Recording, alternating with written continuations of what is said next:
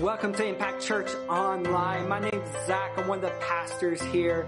If this is your very first time, will you give us a thumbs up or you can give us a heart? Yeah, I might not be really good at making those with my hands. You can also send us a comment or a message. We would love to get connected with you.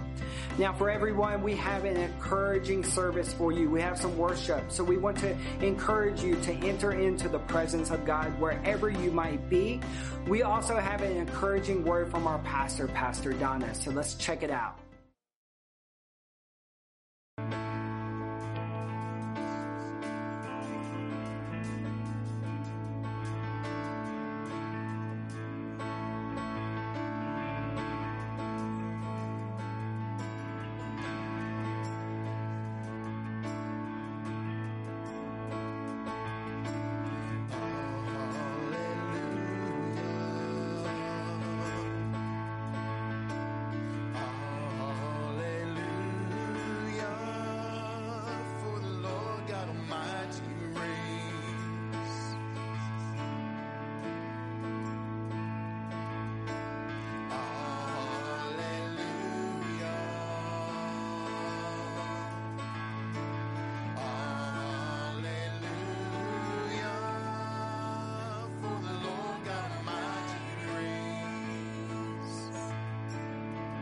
Continue with that.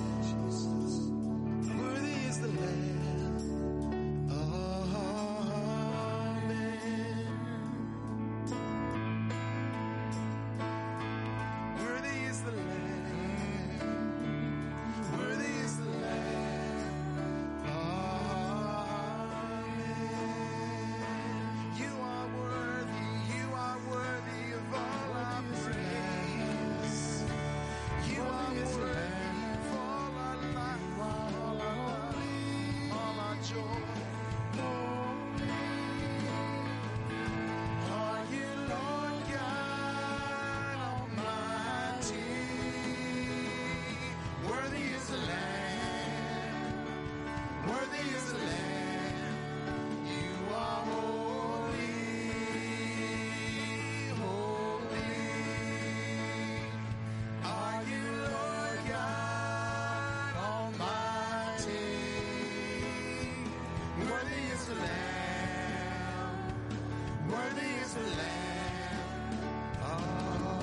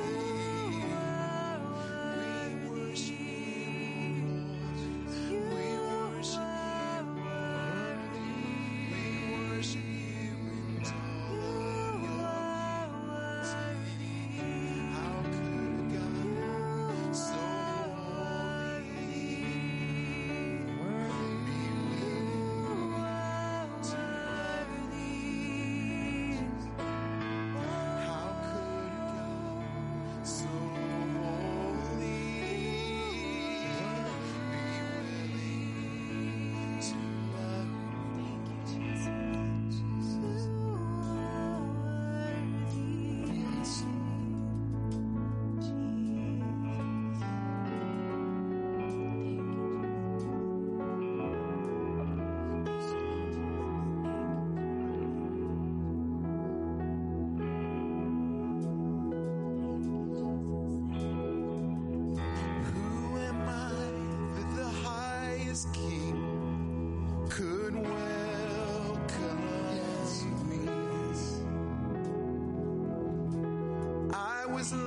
But he brought me in, oh, his love for me, oh, his love for me, whom the sun sets free, oh, is free indeed. I'm a child of God, yes, I am. Freed at last, he has ransomed me. His grace runs deep. While I was a slave to sin, Jesus died for me. Yes, he died for me. Whom the sun sets free, oh, is free indeed. I'm a child of God, yes, I am. In my Father's house, there's a place for me. I'm a child of God, yes, I am. I am chosen, not forsaken. I am who you say I am. You are for me, not against me. I am who you say I am. I am chosen, not forsaken. I am who you say I am. You are for me, not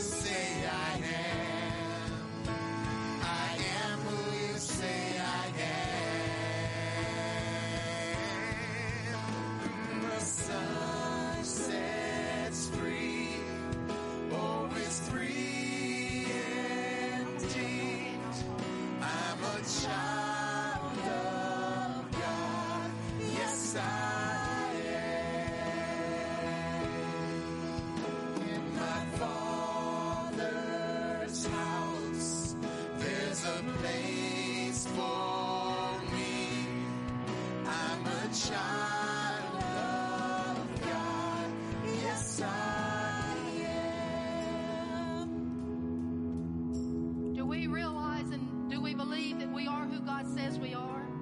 We're living in a time of turmoil, confusion, maybe a little unrest, and all that's going on with the coronavirus. But let me tell you, we are who God says we are. And He says we're more than a conqueror.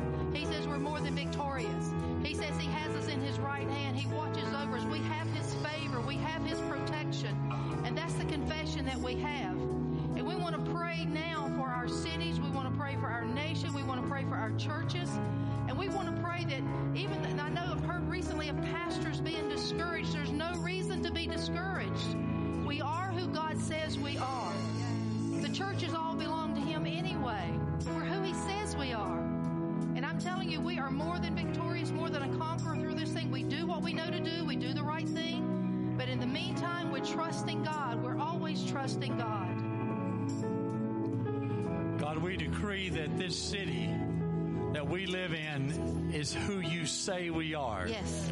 We decree that cities across this state and across the nation are who You say they are. Yes. We decree that churches across this nation are becoming who You say they are, Lord. They are coming alive, God. They're looking for You for solutions. And we decree, God, that this nation is turning towards You, God. We thank You, God, for an awakening. We thank You for our leaders. They're declaring who You say we are and who You say You are. We are as a nation, but You are as our God. Yes. And we thank You, God, because our reliance is upon You. Not on the economy, not on politicians, but on You, Lord. And we thank You, God, for the shifting that we're seeing occurring right now from local to national, God, that things are moving, God, in a greater direction. We thank You. Thank You for healing this land, Lord. And Father, we declare, just like in Psalm 91, where it says, He who dwells in the secret place. And God, rather than saying we're at stay at home or stay in place, we're in the secret place. We've been ordered to be in the secret place. And so, God, we're going to remain in that secret place with You, where no evil can befall us, Father. Where 1,000 will fall our side, 10,000 our right hand. God, the promises for Your people are truth. And we believe Your truth, Father. I pray for pastors. I pray for churches. God, I pray that during this time, churches will thrive. Father, we rebuke a spirit of discouragement on pastors. Lord, I pray that they would look to You and look to You alone. Don't look to numbers. Lord, we look to You and we pray for the churches to thrive. We pray for when the churches reopen, Father God, that pastors are going to get healthier people, happier people. And God, we just declare Your will to be done, Your kingdom to come in the earth, Father. We thank You, Lord. And we declare we are who You say we are. In the mighty name of Jesus. Amen. Amen.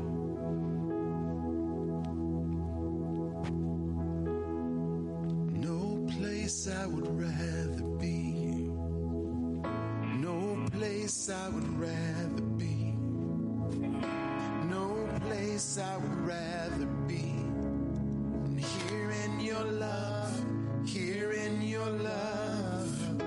No place I would rather be. No place I would rather be. No place I would rather be than here in Your love, here in Your love. No place I'd rather be. No place I'd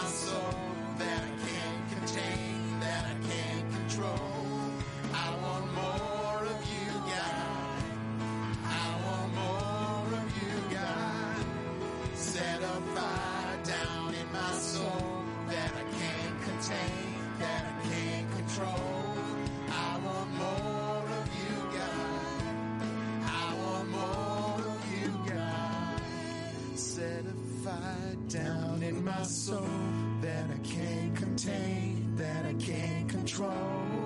I want more of you, God. I want more of you, God. Set fire down in my soul that I can't contain, that I can't control. I want more of you, God. I want more of you, God. I want more. I want more. I want more. I want more. I want more.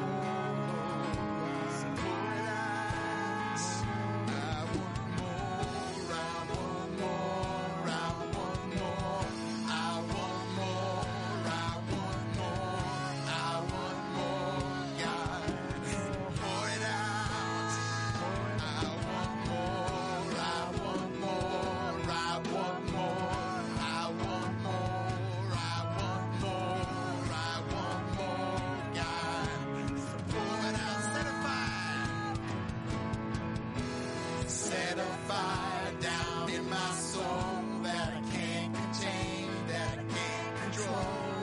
I want more of you, God. I want more of you, God. Set a fire down in my soul that I can't contain, that I can't control.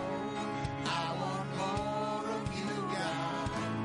I want more of you, God. No place I'd rather be. No place I'd rather be. There's no place I'd rather be than here in your love, here in your love. No place I would rather be. No place I would rather be. No place I'd rather be than here in your love, here in your love. Thank you, Jesus. Yes, Lord, we hide ourselves in you. Your presence, your love, your goodness, and your grace. Thank you.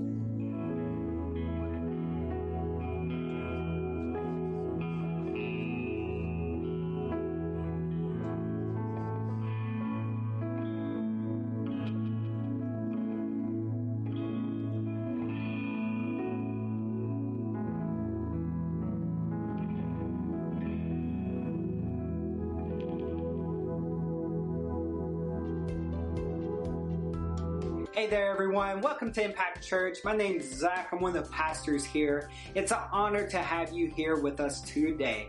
We have some exciting events coming up, so check it out. Hey, guess what? You're correct. You can engage with us during prayer on Tuesdays and Saturdays. On Tuesdays, it's at 7 a.m. via the phone, and on Saturdays at 6 p.m. via Zoom. To find out how to sign in on them platforms, go to our Facebook page or give us a call. We'll see you there. Hey, what's up, millennials? Yes, I'm talking to you, young adults. We will be going live on Facebook at 6 p.m. on Thursdays.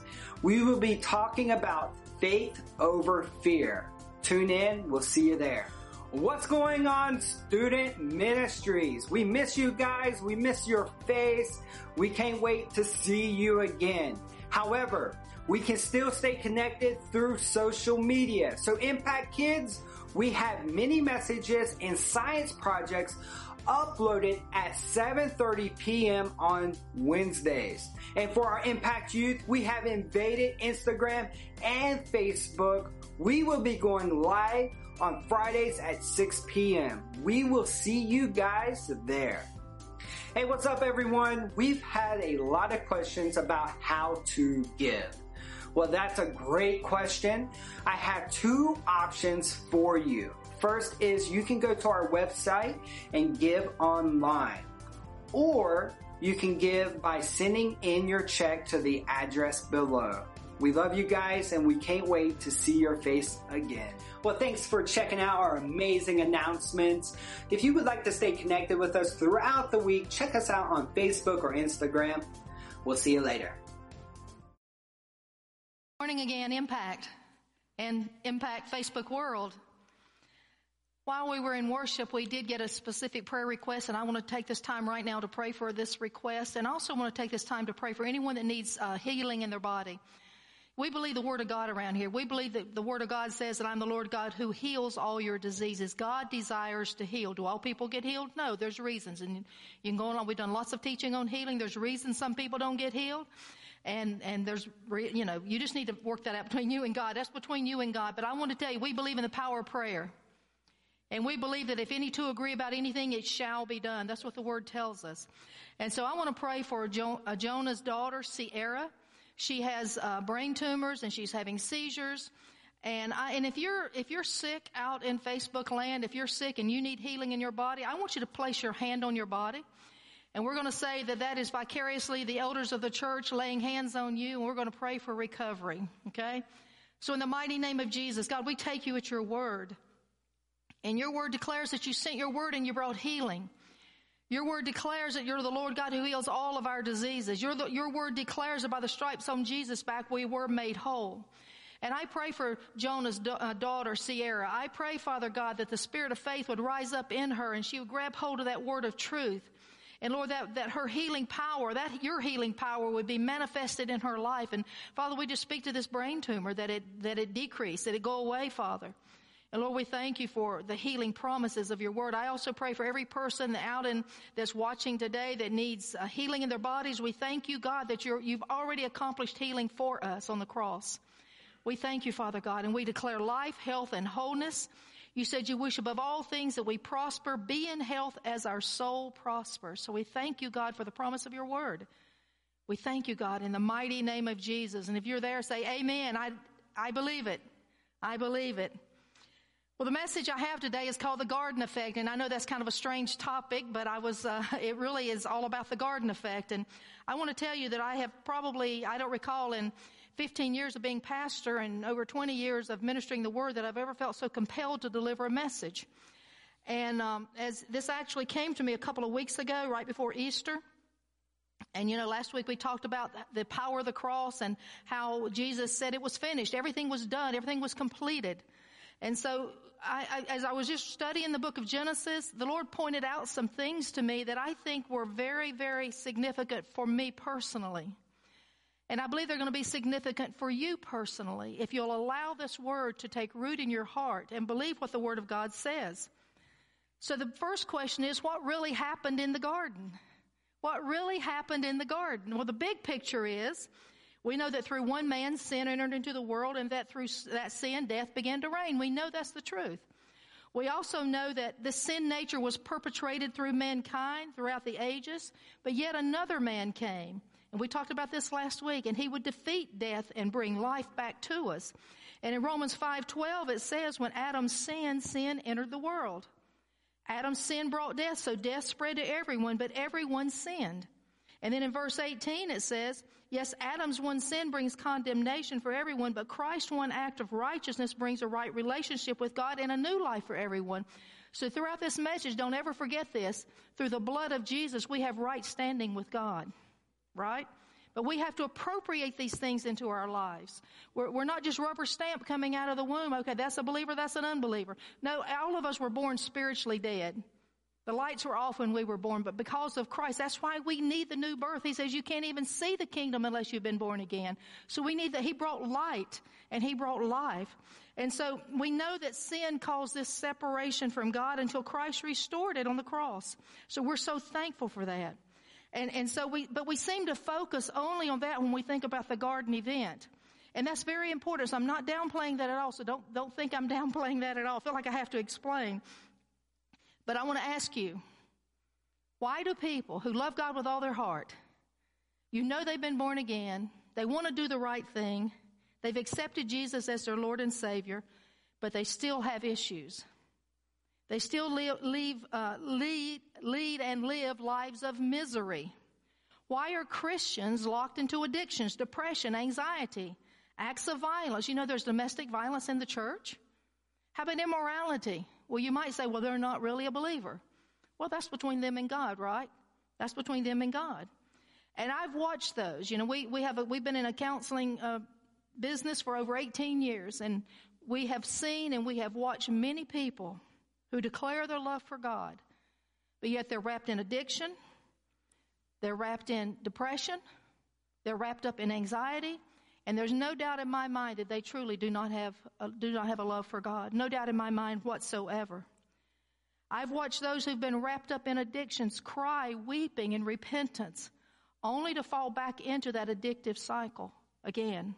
And what do? Many times as a church, we want to just cast the blame. Well, they should know better. Well, they should know better. But I'm going to tell you, a lot of churches don't teach the truth. A lot of churches aren't teaching the full gospel. They're not teaching the full power of what Jesus came for us to do. And as, my husband said years ago, when all he knew to do was walk the altar, come to the altar, walk the aisle. And he said every Sunday he led the brigade down to the altar and repent, go back out on Sunday, and he was no more victorious than he was before he came. Because we're not taught how to live life victoriously. Yes, we've made that decision. We want it. And God has blessed us with so many opportunities to touch people's lives. And I want you to ask yourself, how can this be? How can it be that if we love God with all of our heart, we still have these issues? We still struggle with these issues. And if you're saying, well, I don't have those issues, you're probably in denial. Really, you're probably in denial. Because many times we don't know that we have these issues, but we see the fruit of it in our lives. So let's go back to Genesis chapter 2 first, verse 25. And this is very important. This verse is very important to set the stage for Genesis chapter 3. But it says in 2:25, it says, now the man and his wife were both naked, but they felt no shame. But they felt no shame. And then it says in chapter 3, the serpent was the shrewdest of all the wild animals the Lord God had made. And that word shrewd means to be marked by skill and deception. Marked by skill and deception. It says, one day he asked the woman, did God really say? Now, do you think it's strange that an animal would be speaking to a woman in the garden and her not think that's strange? Unless something else is really going on in the garden we're not aware of. See, there's a lot we don't know yet. There's a lot of things we don't know. And so we will make doctrine and we'll make theological theories on things just based on what we see here. We've got to read things in context. So, I asked my husband this morning, I said, you think all the animals communicated with Adam and Eve? Since this didn't seem to shock her, if it had been me, I'd say, whoa, what's this snake doing talking to me? Right? But that's not even in the text. But let me go back. It says, one day he asked the woman, did God really say to you, you must not eat the fruit from any of the trees in the garden? Of course we may eat from the fruit from the trees in the garden, the woman replied. It's only the fruit from the tree in the middle of the garden that we are not allowed to eat. God said you must not eat or even touch it. If you do, you will die. Now here's a case where we've got a theological opinion about, well, God didn't say you couldn't touch it. He only said you couldn't eat it. Let's don't create, we eisegete instead of exegete. We read things out that's not really there. Let me just tell you, the Jewish laws and customs, and I know the Jewish nation wasn't there yet, was that they were forbidden to touch anything that was considered forbidden. So if that's kind of a knowledge that is implanted into the DNA of man, right and wrong, forbidden, no, it's not, it would seem only natural then that would be an assumption. I'm not going to taste it. I'm not going to touch it because it's forbidden by God. So the fact that Eve said we can't eat or touch it is not indicative of anything other than that she fully understood that the fruit was forbidden. So let's get that straight, okay? And so it says, of course not. Of course we may eat from the fruit, the woman said. It's only the fruit in the middle of the garden that we're not allowed to eat or touch. If you do, you will die. And then the very next thing the devil said was, you won't die. You won't die, the serpent replied to the woman. God knows that the devil loves to speak to God, for God, by the way. You ever had somebody that loves to speak for you when you're not there, usually? I've had people that will say, well, Pastor Donna wouldn't like this or Pastor Donna wouldn't like that. Well, let me tell you, I can speak for myself. I believe God can speak for himself, right? So God knows that your eyes will be open as soon as you eat it, and you'll be like God, knowing both good and evil. And so we see that when God told Adam not to eat from the tree, it was more than just a piece of fruit that he was concerned about. It was more than just a single act of obedience. You know what I believe it was about? I believe it was about a heart of worship. If we go and we look at that word eat in the Hebrew, in the theological word book of the Old Testament, it gives us several contexts in which that word is used. And of course, primarily it says to be consumed as by drought, fire, war, or to eat a piece of food or fruit. But secondly, It's used in the context of devotion or worship. See, certain foods are eaten or avoided to show devotion to their God. In other words, certain things are allowed, certain things are not allowed. And it's an act of obedience, it's an act of worship to God. And so we know that also back in the years that followed, many of the heathen nations, they would only eat their food that was for sacrificial reasons in the presence of their God or their deity.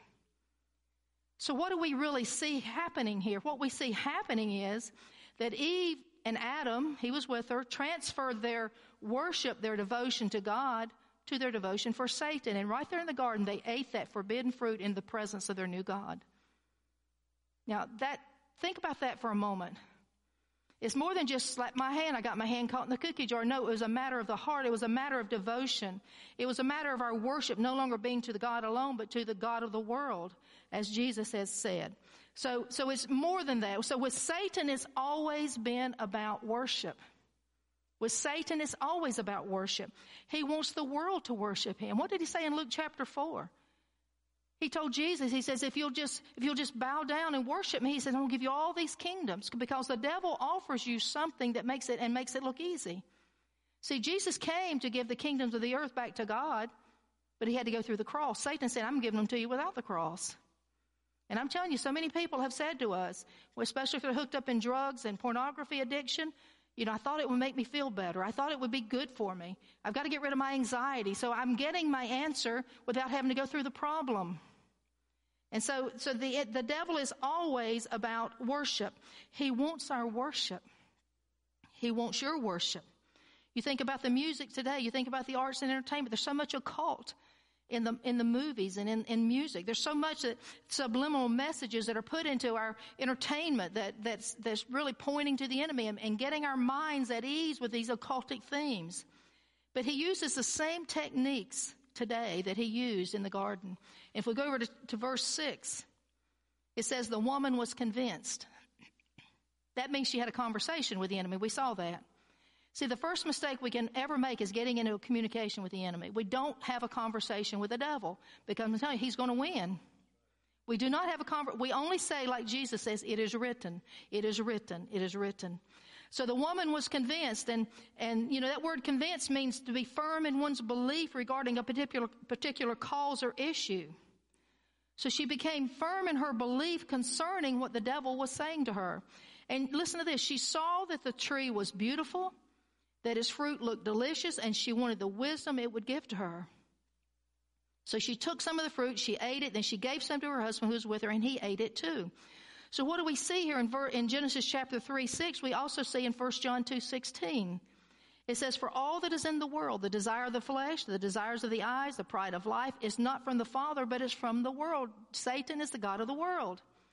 And so he appealed to her. She said, I saw as beautiful, the desires of the eyes. It looked delicious, the desire of the flesh, and it's going to make me wise, the pride of life. So he uses the same appeal to us today. And what he told her was, God's holding out on you. God's holding out on you. There's more. Just worship me. Just follow me.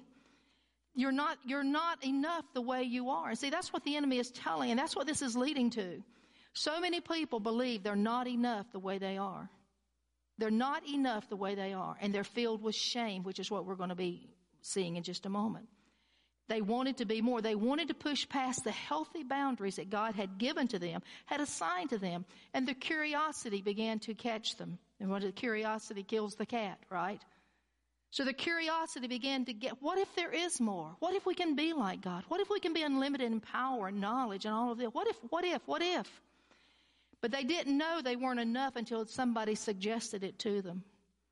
Later we're going to see as God enters into the garden, he's going to say, who told you were naked? See, I want to ask people, who told you you're not enough? Who told you that you're not enough? Was it a father? Was it a teacher? Was it a pastor? Was it a friend, a sibling? Who told you that you were not? Maybe it's yourself. Maybe it's yourself. How does the world do this today? How does the world present this to us today? Just think about your children growing up. Barbie is always the perfect baby doll, right? All little girls grow up wanting to be like Barbie, the perfect hair. Anybody ever watch Hallmark movies? They're always the beautiful people, right? They have the perfect makeup, the perfect hair. They have the perfect job. And the guys are all buffed up, and they look great and they look handsome. And so, and the love story always ends perfectly, right? Well, that's not the real world, is it? But see, we look at these things and we compare ourselves and we say, wait a minute, I don't have the perfect hair. I don't have the perfect makeup. I don't have the perfect guy or girl. And so we say, well, there must be something wrong with me.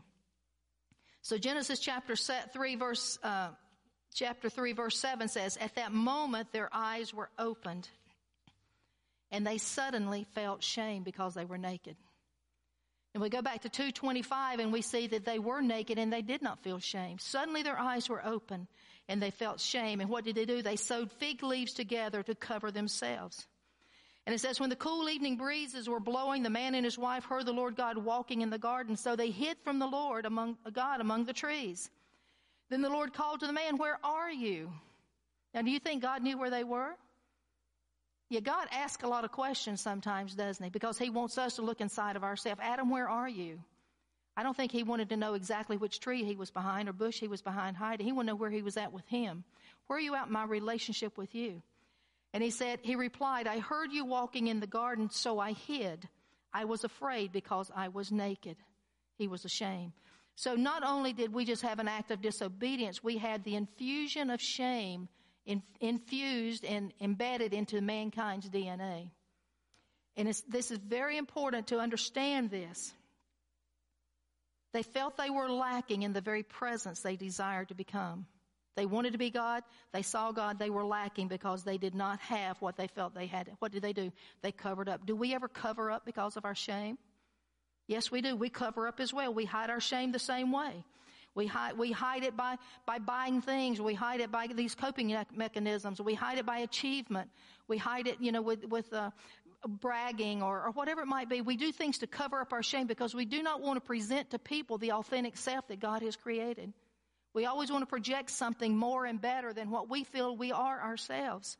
And, I was just thinking about our counseling business, and I can't think of a single time that I've worked with a person over the years, and not that I work with so many that much anymore, but I can't think of a single person, as I thought back, that their base problem was not the root problem was not a base identity issue. The root problem was the fact that they really did not feel they were adequate. And so what did they do? They turned to these behaviors. It creates emotions, which creates behaviors, which creates situations. And as we begin and that's why many times the programs do not work. We'll give you a pill for your anxiety. Well, that's great until the pill runs off, right? Runs out, the effect of it. Or we'll put you in a group. Well, that's great as long as I'm in a group. We straitjacket people, and we put them in therapy, and then as soon as they're out of therapy, unless we get to the root cause and pull out that root, that thing is going to take life one more time. And when the right circumstances are around, that thing is going to take root. It's going to begin to blossom and bloom in our life. So how do we define shame first and foremost? This is from Dr. John Bradshaw, and this is from his book, Healing the Shame That Binds You. There's a lot of good work on shame. I discovered that in the last 2 weeks. I'd never really done a lot of research on shame. But as I began to do research, I began to see there's a lot of work that has been done. So this is not new to the psychological world. But it says a person with, now listen carefully, and the notes are on our podcast if you want to get those. A person with internalized shame believes he or she is inherently flawed, inferior, and defective. Such a feeling is so painful that defending scripts for strategies are developed to cover it up. What do we say? We make our own fig leaves, right? We devise our own ways of making ourselves presentable. It says these scripts are the roots of violence, criminality, war, and all forms of addiction. Shame can become the source of self-loathing, hatred of others, cruelty, violence, brutality, prejudice, and all forms of destructive addictions. As an internalized identity, toxic shame is one of the major sources of the demonic in human life. See, this psychologist even recognizes the demonic influence. Let me read that again. As an internalized identity, in other words, I have a shame-based identity. I'm not walking in my God identity. I have a shame-based identity. He says, it is the major sources of the demonic activity in human life because it's an open door for the enemy. Peter says, be careful. The devil's walking around looking for a way to come in. So we think, well, I'm not going to drink. I'm not going to chew. I'm not going to cuss. I'm not going to run around. I'm going to do all these things. But what about what we are internally? What about when we feel that we're defective, we're broken, we're no good, we're dirty? It's an open door for the enemy to come in, just like, and he's the one that actually implanted that door into the human race. So then he goes on to say, toxic shame becomes the core of neurosis, character disorders, political violence, wars, and criminalities. It comes the closest to defining human bondage of all the things I know. This is Dr. John Bradshaw. So we feel shame. What do? Then we fear. Then we hide. Then we blame. That's the pattern that we saw in the garden. Adam and Eve, they felt shame. They hid from God. They were afraid. They hid from God. And what did they do? She did it. He did it. We start the blame game. And we see so many people with all of the symptoms that Dr. Bradshaw described. And as I said earlier, we try to treat them with external means when it's internally a problem. We've got to get to the root of the problem. And only Jesus can do that. He's the only one. We've seen people's lives turn just like that when they get to the realization that they don't have to have this shame-based identity. They don't have to be broken any longer. And to see believers who love God, and they love God and they desire to follow Him, but to see them continuously find themselves filled with self-hatred or violent behaviors or addictions or whatever, abandoning the very things that are important to them is heartbreaking. It's heartbreaking. We've had social services and others tell us, we know what you guys have in your tool bag and we know it takes it all. Use it. See, the world is beginning to recognize that man's methods are not enough. A lady once told me when I asked her why she started drinking in her 50s. It's kind of unusual for somebody to start drinking, become an alcoholic in their 50s. And she said, I was tired of feeling the pain. Well, what was the pain? She had been repeatedly molested by her father as a young girl. She had been married several times. And I said, well, tell me what you were saying to yourself because of this. And this is what she said. She said, I felt dirty, broken, and unworthy of every husband I had. Dirty. We took her through counseling and she got set free because she began to realize who she really was. See, that trauma didn't give her an identity. God gave her identity. And we have to walk in our God-given identity. We cannot let traumas and events define us and label us. We had another lady recently that I've been working with who at a very early age was molested by a relative. And she thought, well, I'm going to keep this quiet. I don't want to cause trouble in the family. So years go by, 40 years as a matter of fact. And all of a sudden she hears that he's doing the same thing to some of his stepchildren. And what does she do? The shame and the guilt come in because she says, what if I had reported this? So she became overwhelmed with shame and guilt, which led to depression and self-loathing.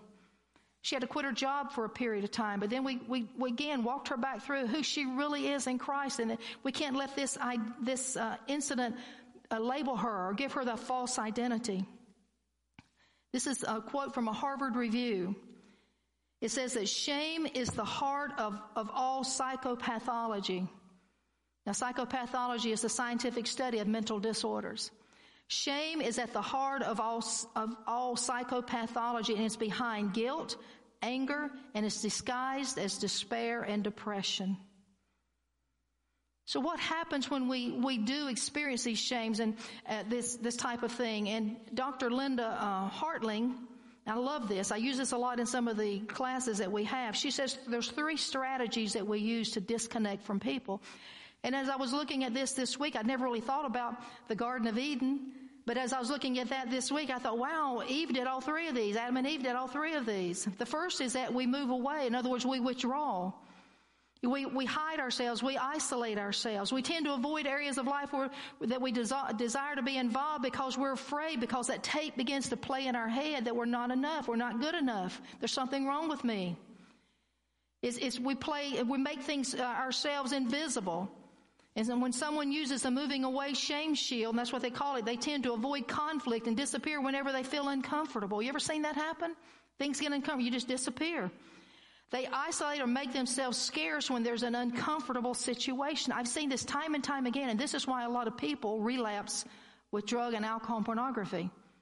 Because see, that's their coping mechanism. If I can I'm tired of feeling the pain, but I've been good now. So something uncomfortable happens, and what do? They run back to that thing because I've got to isolate myself. I've got to run to that thing that takes care of the pain. We see it time and time and time again. So moving away, what did Adam and Eve do? They hid from God. They hid from God. We moved away. We hide. The second way that we disconnect is we move towards. That is the shield of making everything perfect and pleasing others. When there is conflict, people use this technique and will work diligently to make everybody happy. See, this is the type of person that is a people pleaser. We attempt to fix our problem ourselves. What did Adam and Eve do? They sewed together leaves, right? I'm going to fix my problem. We sew fig leaves around our nakedness so we'll be acceptable, so you're going to like me. And we become perfectionists. And we want to make sure that everybody's happy so we don't lose relationship. And often our biggest competitor is ourself. Often our biggest competitor is myself. I said myself. That was a Freudian slip. That's the truth. I remember when I was in college, I had a certain level that I could not drop below on my grades, or I tormented myself. I was unworthy. I remember when I went to Gordon Conwell and I made a B+ one time in Greek, and I told Terry, I said, I'm quitting. I don't make B+. See, he said, you got to get hold of yourself. You got to get hold of yourself. And so what happened, I did. God got hold of me. You know, it wasn't about me. It wasn't about performance so much. It was about me failing to me. And my performance was how my identity was defined. So my identity is wrapped up in my ability to perform and to be perfect in everything. So we move toward people. And then thirdly, we move against people. And we see this as God asked Eve and Adam, what you doing? You know, what are you thinking here? And she said, Adam said, the woman you gave me did it. Eve said, the serpent deceived me, right? Blame. We want to blame someone. And so basically we're deflecting and we're fighting back. We're deflecting our shame by projecting it on others. This person uses anger and aggression to protect themselves. They will shame the other person in order to take the pressure off their own feelings of being uncomfortable. A lot of sarcasm, a lot of criticism. Yeah, we start the blame game. We become antagonistic. And what do? We create division and we create walls. And it's all about that shame. It's all about the shame that we have not dealt with. Well, how can we know? Let me give you some characteristics of a shame-based identity. In Gershon Kaufman, in his book, Shame, this is what he says. He says, shame is the effect which is the source of many complex and disturbing inner states. Listen to these inner states. Depression. I can't tell you how many people come to us for depression. Depression is not healthy, right? Depression needs to be treated. Depression can lead to suicide. I just got a report this week of someone's family member who committed suicide after the death of their spouse a year ago. Can't live life without this person. See, their identity was wrapped up in that person. Our identity should be wrapped up in God and what He's called us to become, right? So depression, alienation, self-doubt, isolating, loneliness, paranoid and schizophrenic phenomenon, compulsive disorders, the splitting of the self, perfectionism, a deep sense of inferiority, inadequacy or failure, the so-called borderline condition, and disorders of narcissism. Narcissism. Why are people narcissistic? Because they have this feeling of shame, and so they're overcompensating. And they want you to know, usually people that are narcissistic have very low inner self-esteem. They're just putting on this front. So that's one of the characteristics, or several of the characteristics. Listen to this. People with shame-based identities tend to over-personalize everything. They feel they're to blame for all the bad that happens in the world. You ever been like that where something would happen and you think, well, it must be my fault. I must have done something wrong. And so everything is personalized. Somebody doesn't look at you the way you think they should, so you personalize it. What's wrong with me? They don't like me. What's wrong with me? So we see that. Thirdly, it causes us to look to others for approval, suppress emotion, high levels of anxiety. Probably the most frequent calls we get are for depression and anxiety, wouldn't you think? Depression and anxiety. You know, when I first got born again, the first scripture that I recall the Lord giving to me was Philippians 4:6. And it said, be anxious for nothing. And I went home and put that on my refrigerator because I'm telling you, I was anxious about everything. Everything. I got up in the morning, I was anxious. I go to bed at night, I was anxious. He said, be anxious for nothing, but in everything with prayer and supplication, let your requests be made known to God, and the peace of God that passes all understanding will keep your heart and mind in Christ Jesus. So when I would begin to feel anxious, which I did many, many times after that, I would remember that. God, I'm anxious for nothing. I'm giving this situation to you. And a calm and a peace would come over my mind and my heart. And suddenly the anxiety wasn't there like it could have been, the potential. So anxiety, because we're never enough, it prevents us from making important decisions that need to be made. If God has called you to do something for Him, if you feel that you're not enough, that you're inadequate, or whatever that might be, are you going to be likely to step out and make that decision? Take that risk even sometime? Take that risk for what God is calling you to do? No.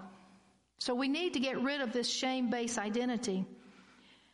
Fourth, it causes us to go outside ourselves to find an answer. Addictions, compulsive behaviors, perfectionisms, workaholics, sport and bodybuilding compulsions. Why are we doing all these things?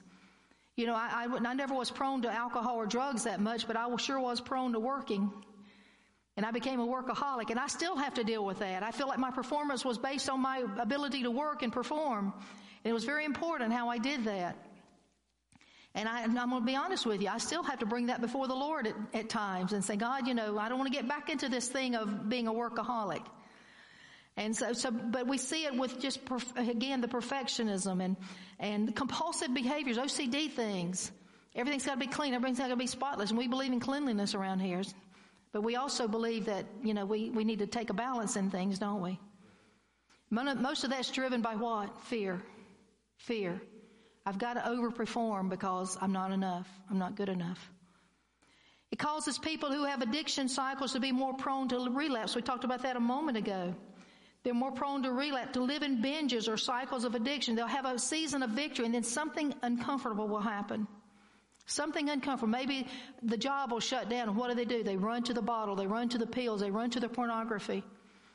I've had guys with pornography addictions, and they say when their marriage, when they and their wife would get into conflict, what would they do? They'd slip out in the night and get on their computer and watch pornography. Maybe they'd been free of that for months, because they remembered that peace that gave to them. It was that false sense of that was their God, basically. That was their God. So where does shame come from? Thought you would never ask, huh?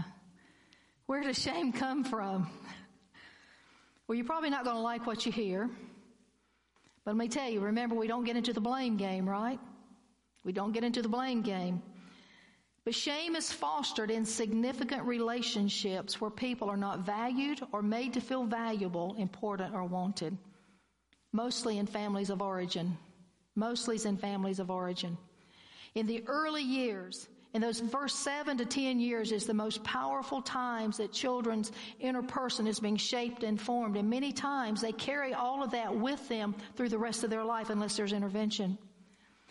It says, John Bradshaw again says it's multi-generational in families, and it's even passed down. What does Exodus 20 verse 5 say? The Lord told Moses, He says, the influences or the iniquities of the fathers and the mothers are going to be visited to the 3rd and the 4th generation, right? This is what He's saying. It's that patterns. That word iniquities means twisting or bending. It's influences. So the influence that's found in the family of origin will be visited. That word literally means to seek out. Those influences are going to seek out to the 3rd and the 4th generation. And I've said this before, but I've read recently that even in our genetic coding, they're saying now that trauma, early childhood trauma, can remain in a body, a physical body, through the generations for 3 to 4 generations. That's exactly what the Word of God says, right? So science confirms what God's been saying all along. So it is generational. Listen to this. The job of parents is to model. Well, let me tell you one thing. Parents usually do the best they know how to do.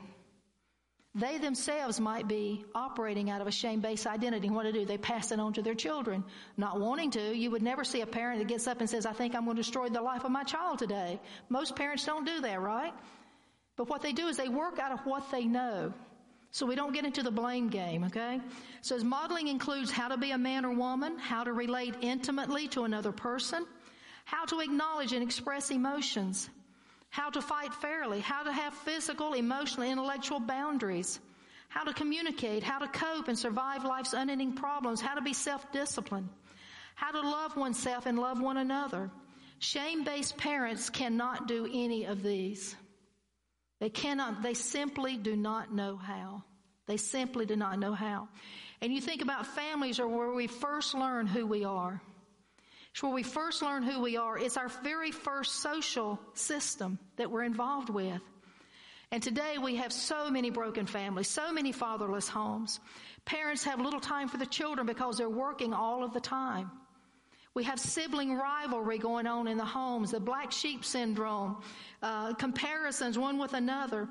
And many parents are struggling with their own issues of brokenness and addiction and anger.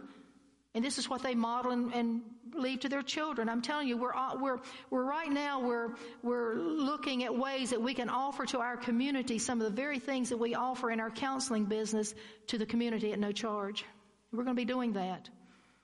Because there's parents that will never come into our counseling business that still don't know how to be parents. There's marriages that stay in conflict all of the time, but they're never going to go through a court system. And most likely, they're never going to pick up the phone and call. There's parents that are struggling with addictions every single day. You say, well, drugs and alcohol? Yes. How about food? How about technology? How about work? Many times people just stay away from home because they have an identity on their job. Right? So we struggle, and so we're looking at these things that we can do to provide for the community. Dr. John Bradshaw again says, where does, some of the reasons or why we struggle with shame. These are some other reasons. Abandonment, which results in neglect and abuse. Now, you can be abandoned as a child, or you can be abandoned as an adult in a marriage relationship. Or on a job, you can feel like you were fired for no reason. They abandon you in a sense. And it can even be a perceived abandonment. I remember I ministered for a long time counseled a long time with a young man. He came to us through the court system. And he was adopted out when he was very, very, I think right out of the womb, basically, because his mother was a drug addict. And he was adopted by a very wonderful, loving, successful family. But at 12, he learned he was adopted. And he said to me, this is where my problems started at the age of 12. He said, because in his mind, even though he recognized that he had a healthy, beautiful, loving family, mom and dad that loved him very much, he kept saying, why did my mother give me away? Why couldn't she have worked it out? Why was drugs more important? This young man's in prison today. He's been in prison numerous times. Drugs, alcohol, sexual violence. Simply because he could never get over the shame and the stigma of, in his mind, being abandoned. Sexual abuse is another reason that we have shame. And it takes less time after sexual abuse for shame to set in or to induce shame than any other type of abuse. Physical abuse. What does physical abuse do? It devalues a person. Pushing and shoving and hitting. There's a lot of that goes on. We've had people tell us, I thought it was normal to hit and slap and roll in the floor fighting. We've had people tell us that. That's the way they grew up. See, that's not normal, right? It might be normal for them, but that's not godly. That's not God's plan. How about emotional abuse? Emotions are the foundations of our power as a person, and shame releases fear and guilt. When we have emotion, it attacks our value and our worth.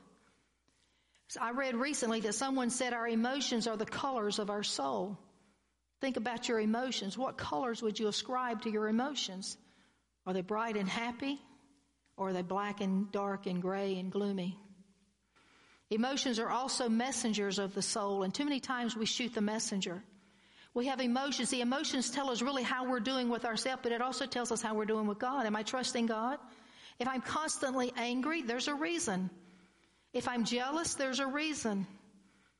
If I'm depressed, there's a reason. So what that is a messenger, and it's saying, red flag, we got a problem here. We need to work on something. But what do? We medicate our emotions. Let's take a pill. Let's knock that emotion back down, and we shoot the messenger. And we live all of our lives struggling with depression and anger and anxiety and jealousy and strife and discord and all these other things that it brings. Another one is religious abuse. It's a sense of never being able to please God. And I'm afraid sometimes that we're raised with an unbalanced message. You know, God is a just God, but He's also a God of grace. And He's a God of balance. And I remember after I got born again, I was always walking around thinking, this is what I'd say all the time, God forgive me, God forgive me, God forgive me. Because I thought surely I'd done something wrong. I was always guilty. And, you know, I know now a lot of the reasons why that was going on, because I had a hard time pleasing some people in my early years. But, you know, but I was always saying, God forgive me. And I remember I was standing in my mother's home, and I was looking in the closet, God forgive me. I did this all the time. And He said to me so loud, for what? For what? And I thought, well, I haven't really done anything. And that kind of turned the corner for me, because I'm thinking there must be something else going on here. So the enemy wants to torment you, and that's what shame does. Shame torments you into feeling like you're always doing something. You're never measuring up. You're never good enough. You're always making the mistake. So we need to have a balance of what the Word of God has to say. We also get distorted ideas of who God is.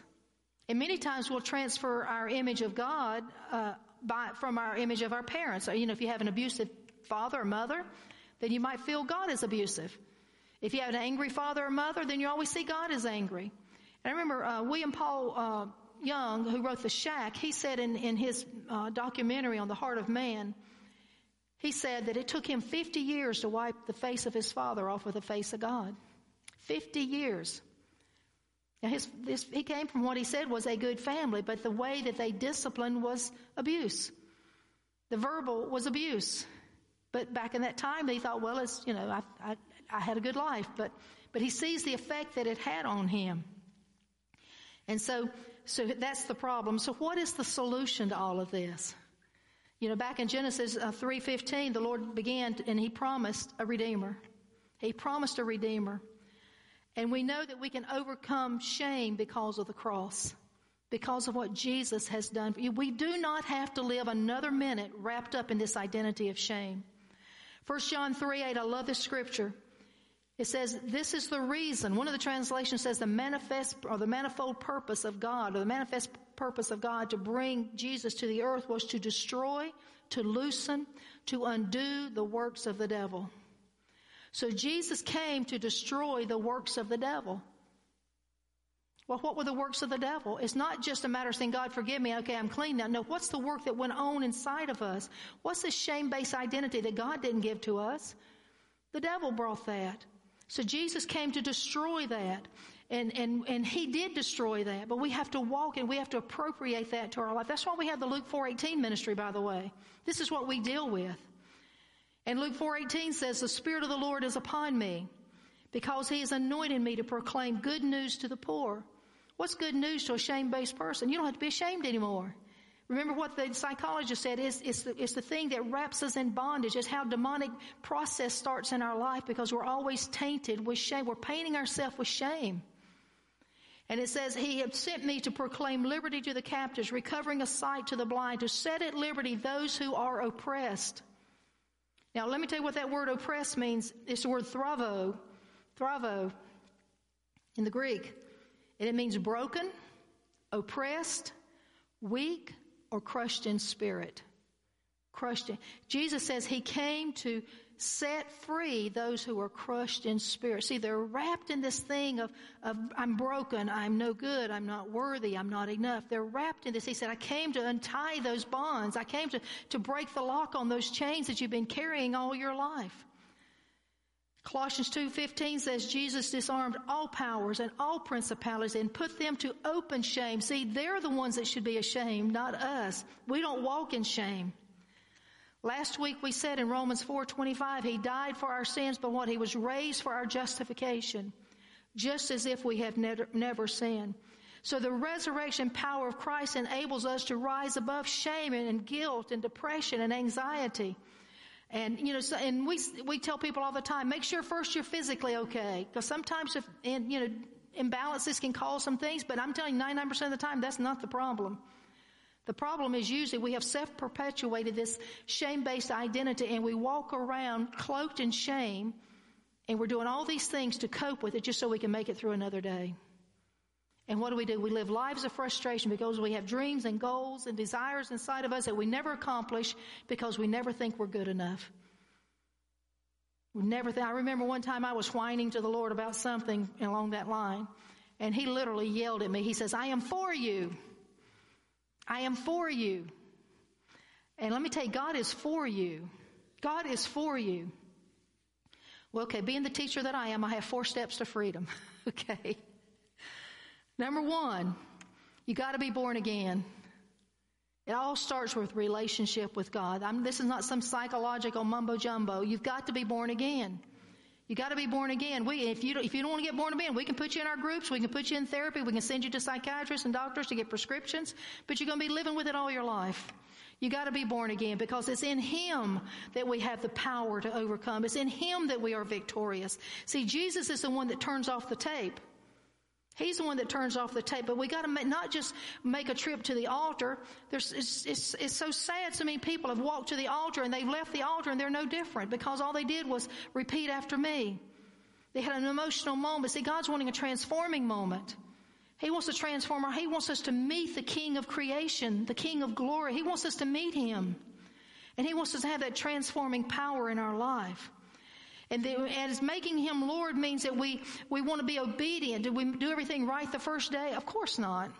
You know, your 1,000th day you may not be doing everything right. But you know what? God says if you do mess up, all you have to do is repent. And He says, I'm going to forgive you and I'm going to cleanse you. We come with a repentant heart. So see, we repent to get born again. We also have to repent to keep that relationship with God. And so the best thing to do is to fill our hearts with the Word and pray. If Jesus is Lord, you're going to love this book because this is who He is. If Jesus is Lord, you can't wait to talk to Him. I talk to the Lord all the time. And I know He listens. And aren't you glad He listens? Aren't you glad that He hears us?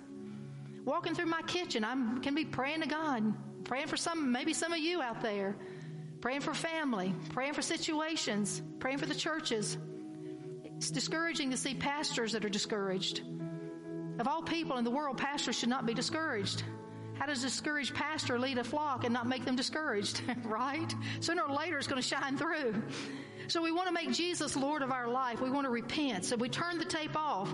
And then we turn off, number 2, we turn off the inner critic, and that's our own voice. We have to turn off the inner critic. See, what happens is Jesus turns the tape off, but we turn it back on. We keep hitting replay. We get into a situation, replay. Oh, we got this job opportunity. I'm not good enough. Replay. And we start replaying all the conversations, all the toxic things that have been said to us. And we start remembering. So we have to turn off that inner critic, our own voice. And we have to speak God's word about you, what God says about you. This is 2A. We speak what God says about you. So you don't know what He says unless you read the Word, right? You don't know what He says. Let me tell you what some of the things He says. Psalm 139, verse 13. This is David talking to God. It says, for you formed my inward parts.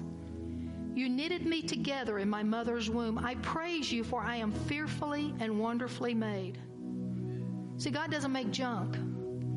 God's not a God of shame. There was no shame gene in creation, let me tell you. When He was knitting us together, He didn't knit a shame gene in there. And then it says, wonderful are your works. My soul knows it well. My frame was not hidden from you when I was made in secret, intricately woven in the depths of the earth. Listen to this. This is powerful. Verse 16. Your eyes saw my unformed substance. In your book were written, every one of them, the days that were formed for me. Let me tell you, God has a plan for your life. You say, well, I don't know if I believe that. Then don't believe it. I'm telling you, I believe it. And let me tell you, God has an incredible plan for you, for every one of us. And you say, well, I've waited too late. I don't care if you're 85. God has a plan for you. Every time I moan and groan about, well, Lord, I'm too old to do this, and I started doing that about 30 years ago, by the way. What if I'd have started earlier? And He keeps telling me this. Jesus said, I only had 3 years. I only had 3 years. Moses was 80. How old was Abraham? Old. So I don't care whether you're 20 or whether you're 85. If you're breathing, if you've got one more day, God's got a plan for that day, and you got to walk in it. He knew every day that my life, that He had in my book, the days that were formed from me, when as yet there was none of them. You say that's Old Testament. Ephesians 2:10 says, "For I am God's masterpiece." That means work of art. He has created me anew in Christ Jesus so I can do the things He planned for me long ago. That's the promise of God. How about 1 Corinthians 2:16 when you want to think, well, I'm not smart enough. 1 Corinthians 2:16 says, I have the mind of Christ. Would you ever tell Jesus, you're not smart enough, you don't know? He created all that there is. He spoke the world into being. God knows. So whatever you need to know, I'm telling you, God has the answer for it. Jeremiah 33:3, you call a man will show you great and mighty things you have no knowledge of. I have story after story of how God did that for me. How about anxiety? I've already given you Philippians 4:6. Don't be anxious about anything. You got to say to yourself what God's Word says. You got to think only on the good things. You got to replace negative. It's not just enough to cast down the negative. You got to replace it with the good. Philippians 4:8 says, finally, brothers and sisters, whatever is true, whatever is honorable, whatever is just, whatever is pure, whatever is lovely, whatever is commendable, if there's any excellence, if there's anything worthy of praise, think about these things.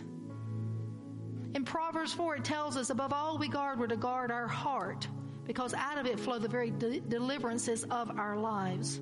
See, that's the promise of God's Word. We've got to know the Word of God. So, number one is we've got to be born again. Number two is we have to turn off the inner critic, that inner voice.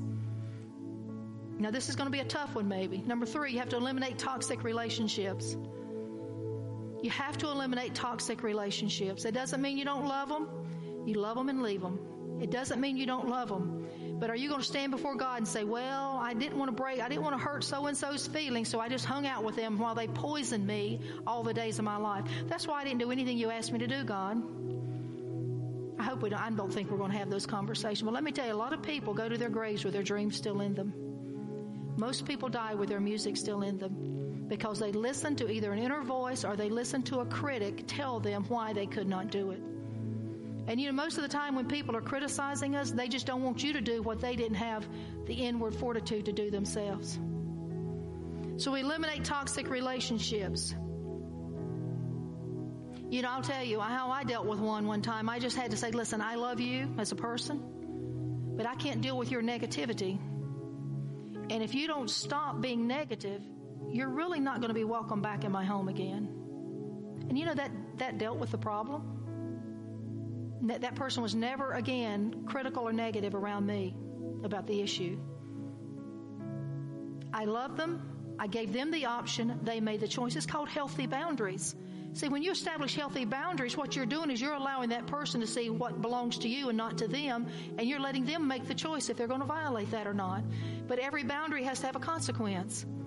So if we set boundaries and we don't then have the consequence in place, then it really wasn't a boundary at all. So number three, we eliminate toxic relationships. Number four, this is straight from Barbara Wintrouble. You got to find people who's going to celebrate you and not tolerate you.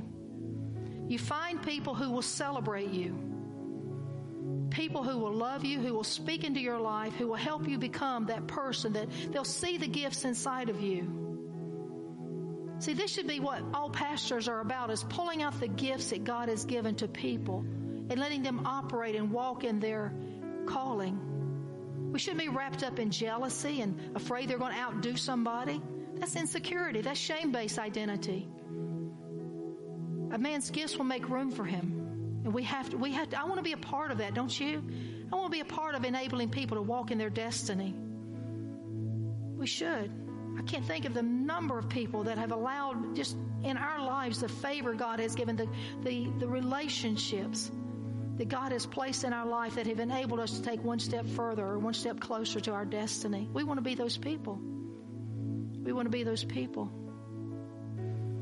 So this is the time of the service. I say, let's stand, please, and I'm going to pray for you. So you can stand or you can sit.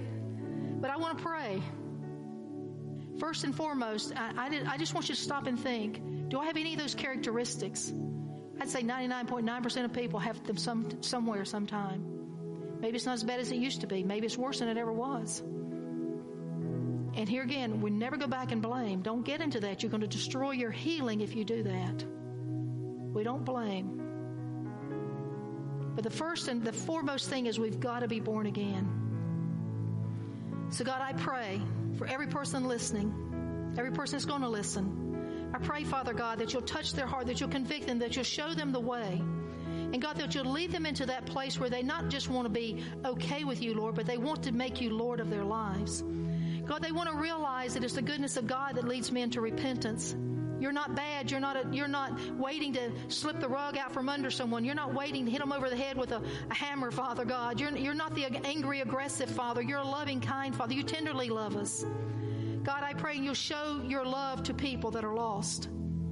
Let them see your love. Lord, we just come against any image in the mind of people that's been put there by abusive relationships in the past, parents or spouses or siblings or whoever it might be, family members, God. We just break that image in Jesus' name. God, I pray that who you are will become real to them. That you are a God that loves. You loved us so much that you sent your only Son. God, and I thank you, Lord, that we desire to follow after you. We desire to love you with all of our heart. We desire to seek you with all of our heart. So, God, we pray for every person out there that even this time right now, they can simply say the same prayer I prayed. God, I need you. That's all I knew to pray, God. God, I need you. And, Lord, you came. Thank you, God, for that. And God, I pray that in the hearts of every person listening. Father, I pray that you will help hearts to heal. I pray, Father, that people will respond to you and to your word, Lord. You said that you came to heal those that have been crushed by life, to free them, Father God. And so we break off now in the name of Jesus every binding chain, every binding rope, every lie of the enemy. We break the power of that in the mighty name of Jesus. We declare that people are set free. They will no longer be slaves to a shame mentality in the mighty name of Jesus. We break that off. We declare freedom. And Lord, we thank you for it. And God, I pray now just to fill your people with power. The power of the Holy Spirit. You said it's so important that we have Holy Ghost power, Lord. That power that instructs us, that power that teaches us, that power that walks with us, that speaks to us every day, Lord. The power that helps us identify. God, that power that reveals those broken areas in our lives. God, you reveal only to heal. You only reveal to heal. And God, let us come boldly before your throne. God, we need healing. We need wholesomeness. We need health. We need everything you have for us, Holy God. God, I pray, Holy Spirit, power would just fill the hearts and the minds of your people. And Lord, they would pursue you. And they would pursue, Father, healing and health. And not just be satisfied with, well, it's been okay. It's worked for me so far. God, help people to see the masterpiece that you made them to be. Help them to see the days that you've got recorded in your book, your plan, your future for people, Father God. We break the lie of the enemy. We break the deception of the enemy that there's more than what you have to offer. We break that lie in Jesus' mighty name. And Father, I thank you, Lord, that you'll send people that will celebrate your people. Give people the strength, Lord, to say no to the toxic people. Give them the strength, Lord, to love them, but yet to leave that relationship that's holding them back. And God, I pray that you will send people to love, to celebrate, to encourage. Send fathers and mothers to help develop your children, Father, spiritual fathers and mothers. God, let us get rid of pride that thinks we can do it all ourselves. God, none of us can do it by ourselves. We all need someone. God, we're so thankful. Thank you, Father, for those perfect laborers. Send them to our children and our grandchildren, Father God, who are struggling. God, the world has offered them a lie. It's given them a false identity. It's given them a false sense of who they need to be. God, we break that lie off of our children and our grandchildren. God, they need to be who you made them to be. Their authentic self is who you made them to be, God. And Lord, we so appreciate your plan for our lives. God, I pray blessing. I pray prosperity. I pray healing and health over every person listening. In the mighty name of Jesus. Thank you, God. Thank you, Lord. And we're going going to continue this topic on Wednesday night.